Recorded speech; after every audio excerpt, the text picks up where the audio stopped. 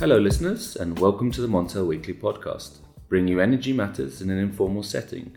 I'm Richard Sverrisson, and today I'm joined by Philip Gladek, who's the founder and CEO of Spectral Energy, a company at the cutting edge of new energy technology. Welcome, Philip. Thanks for the welcome, and thanks for hosting, Richard. I'd like to ask if you could tell us a little bit about Spectral Energy and some of the projects you're involved in, because you're based in Amsterdam, just in a very kind of vibrant, sort of a buzzy area north of the centre. Mm-hmm. And if you could sort of tell us a little bit about the projects you're involved in. Sure. So, to introduce Spectral, we're a company focused on system integration, and our mission is really to help accelerate the transition towards 100% renewable supply.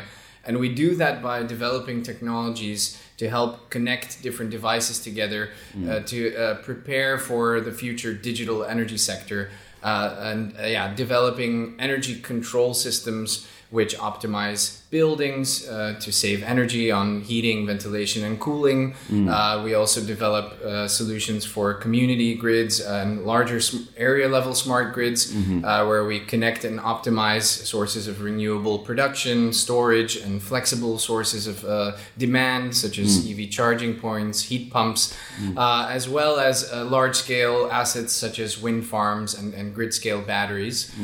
So that's a bit the context of the application areas that we focus on. And what's the underlying technology here? I mean, you mentioned blockchain. Is that one of them, but not exclusively blockchain, as far as I understand?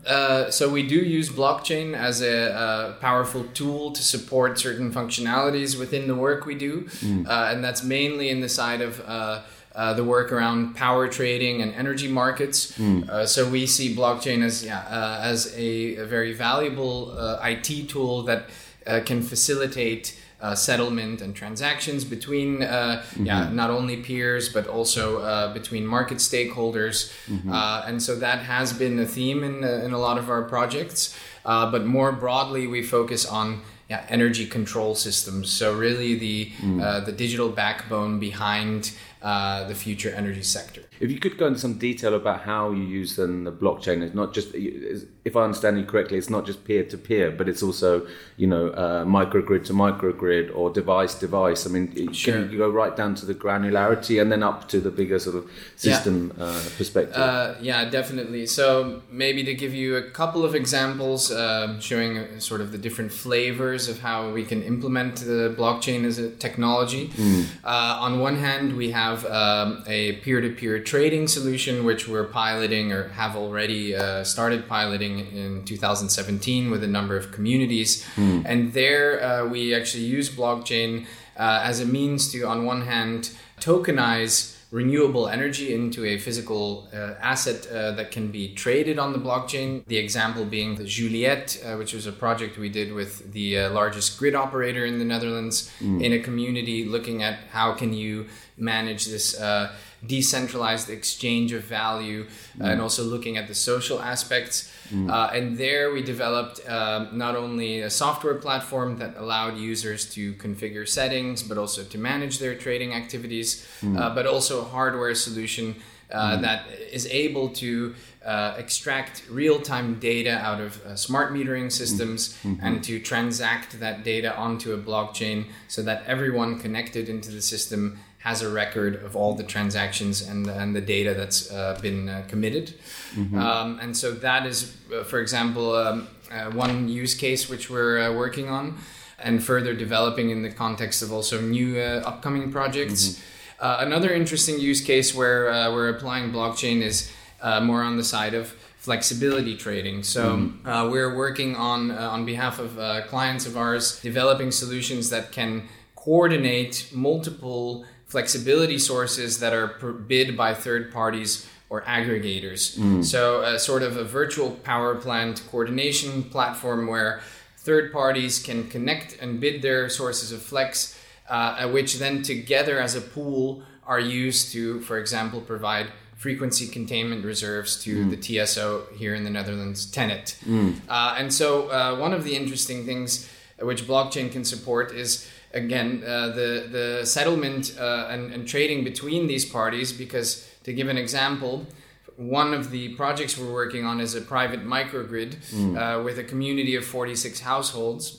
There they have limited interconnection capacity on the connection point with the public grid, meaning that if they want to use their 31 distributed battery systems to be part of this kind of pool to deliver FCR to TenneT, well, FCR being frequency control response, frequency containment reserves. Okay, sorry, or the primary reserve market here.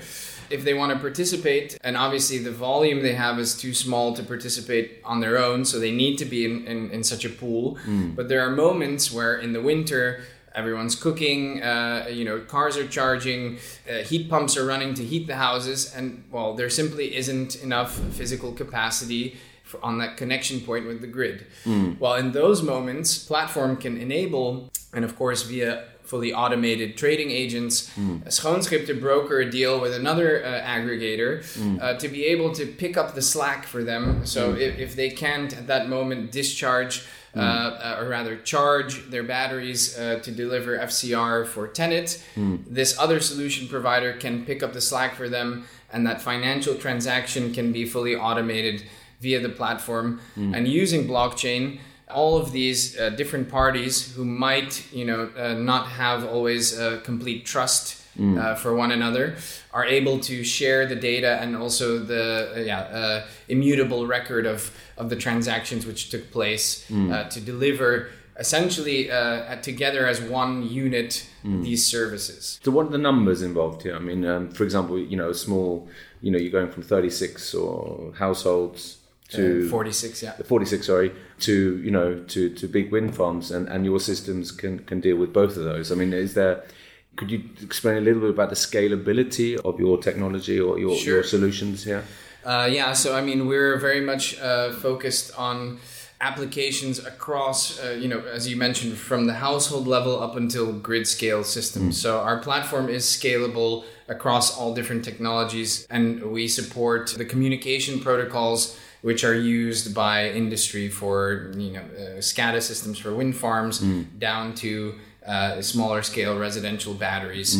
So in principle, our platform is technology agnostic. And indeed, I mean, to give a concrete case, building upon the example I already gave, the Schoonschip community there, they have 31 distributed battery systems, also smart grid-ready heat pumps and heat storage.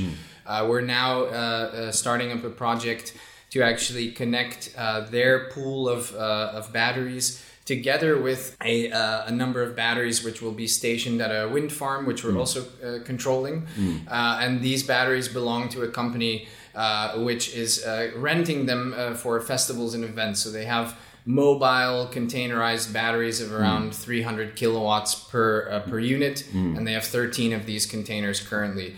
So essentially, we enable Schoonschip to gain market access by bundling them with these larger systems, so that together they can still be able to provide these services to TenneT and participate on this market. So it's not just really a small scale of, because often people mention microgrids and blockchain thinking it's just small scale, it's neighbors trading a little bit of excess solar, but from what you're saying, it's much more enormous, it's much bigger than that. It has been small scale to date in that the pilot projects have been focused on getting the technology to a certain level of maturity. But of course, as we know, in certain applications around peer-to-peer trading, there are some regulatory challenges which aren't, let's say, completely blocking these applications, but there are definitely workarounds you have to implement to make these kind of solutions actually work in the current structure of industry and regulatory frameworks. However, we are in the stage of actually scaling up. So the technology is reaching a more mature level. Of course, the buzz has a bit died down since 2017-18 when everyone was talking about it. About blockchain, about blockchain itself. And now I think it's being indeed applied as more of simply a tool which can support different applications. And it's not the right tool for every application, because that was sort of the mindset in the beginning that a lot of people had. But definitely when it comes to managing distributed value exchange between different parties who might have some degree of distrust. Those are areas where it can definitely add value. And we're also working on an innovation program, which is starting November 1st, together with the city of Amsterdam, as well as there's a parallel demonstrator running in Spain, in the city of Bilbao, and 6 other European municipalities are involved, aiming to replicate the efforts of what we're doing. And in Amsterdam, Spectral is leading the technical development of the what we're doing here is essentially setting up a local energy market platform. We're connecting a number of our projects and pioneering energy communities within the same district in Amsterdam called Bauxolterham. And we're actually bundling together the volume of their energy demand and the flexibility they have to provide them with this market access. And blockchain is indeed used as a fundamental tool within this platform to facilitate transactions between these communities, between these sources of flexibility. And that will, in the start of the program, we'll have around 500 households involved. Not only households, but also businesses like a large hotel and other commercial businesses. But we do aim to scale up to the entire district level within the 5 years of the program. So at least 10,000 consumers connected to the system. And that's sort of our first step towards scaling up the technology to a larger implementation. Yep, very interesting. I mean, I will turn back to the regulatory challenges here, but if we can discuss a little bit, you mentioned the environmental credentials, or this was a way of facilitating the shift to a greener world, less fossil fuels, more renewables. But what are the economics here? I mean, what were the costs? Is this a costly transition, or are you actually bringing those down? Yeah, that's a very good question. So I think. And again, to bring perhaps the focal point of the conversation away from purely blockchain as a technology towards some of the broader applications we focus on in development of energy control systems.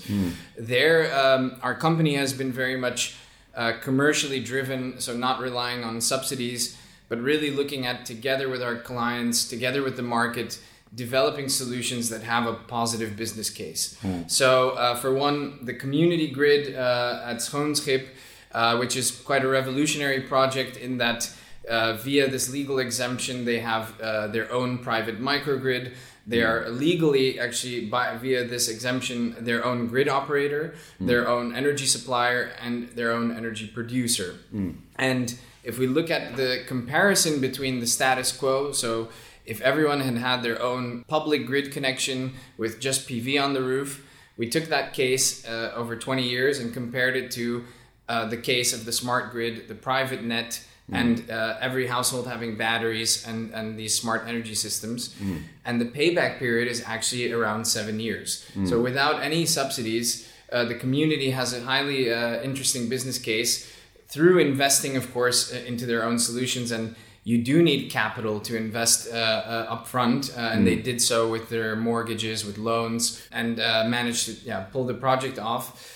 But in other cases where we, for example, focus on optimizing smart buildings, so we actually analyze data from large real estate portfolios. We identify buildings that are really underperforming in terms of energy efficiency and or comfort levels. And we go in and actually take control of the building management system to optimize the heating, ventilation, and cooling systems.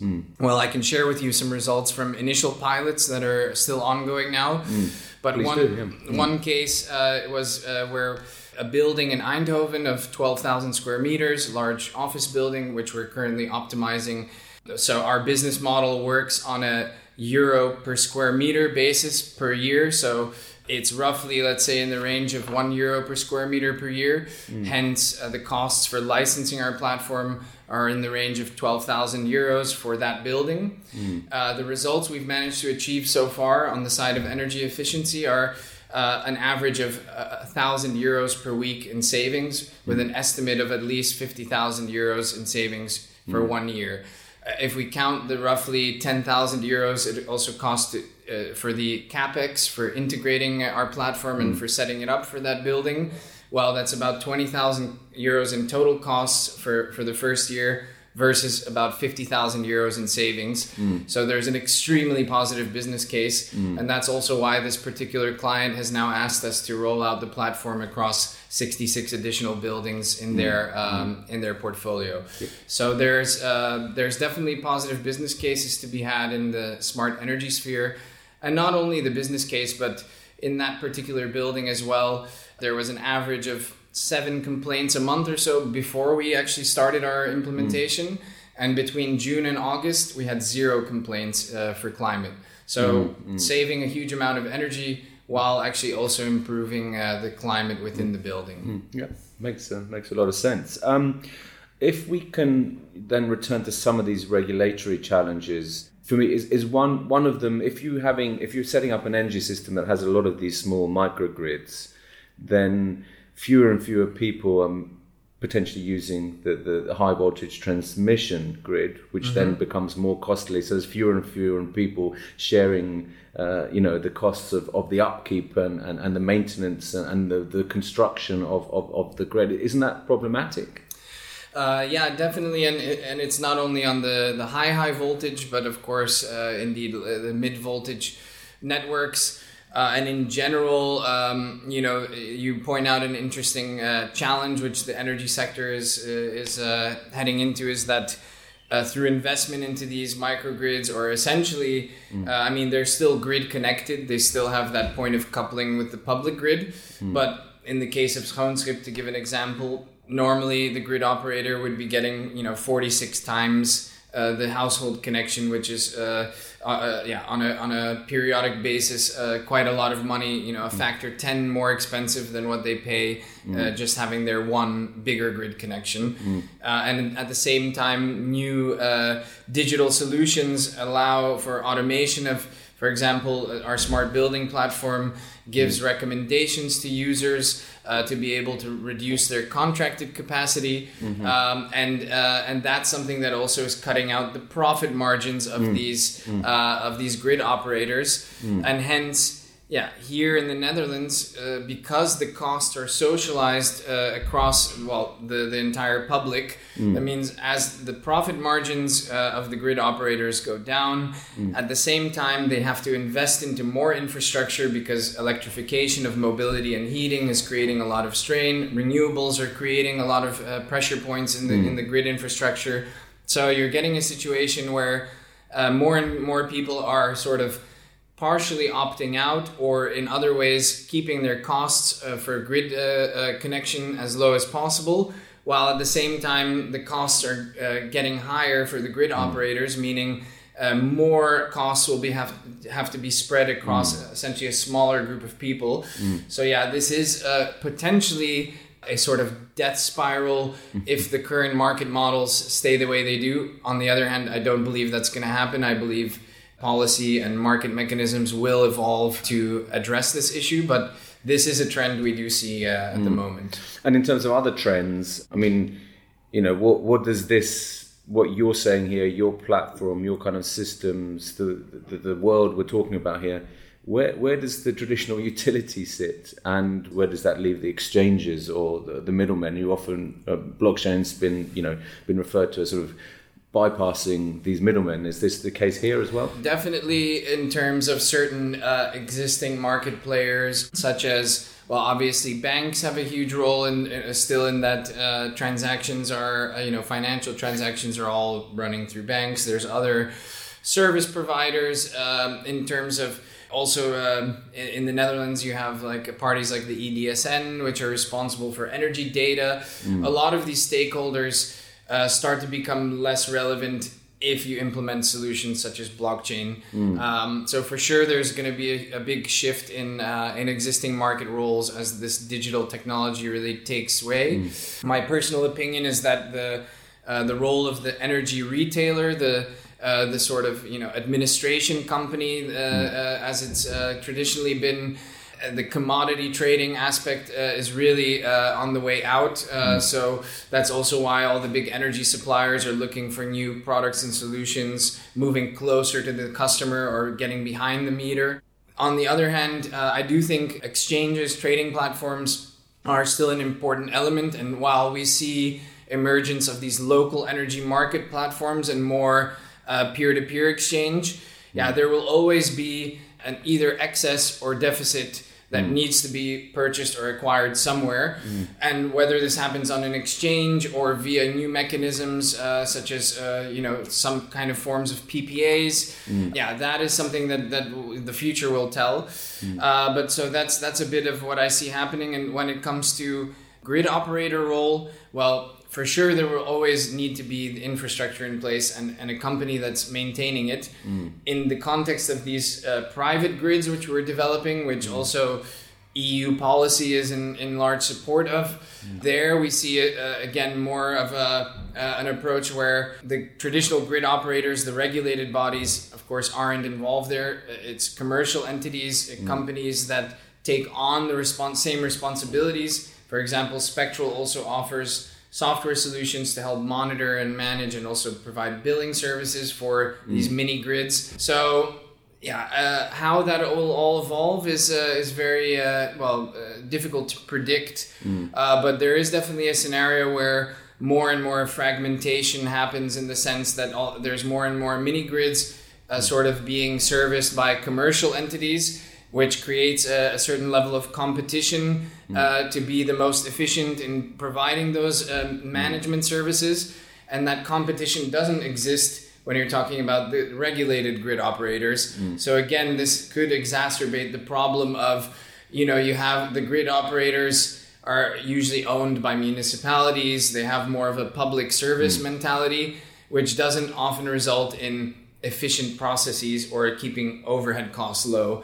So if you suddenly have these smaller mini grids or areas that are serviced by more efficient commercial entities that can sort of do it at a better price, that again creates more and more incentive for people to sort of opt out of the public grid situation and invest into their own microgrids.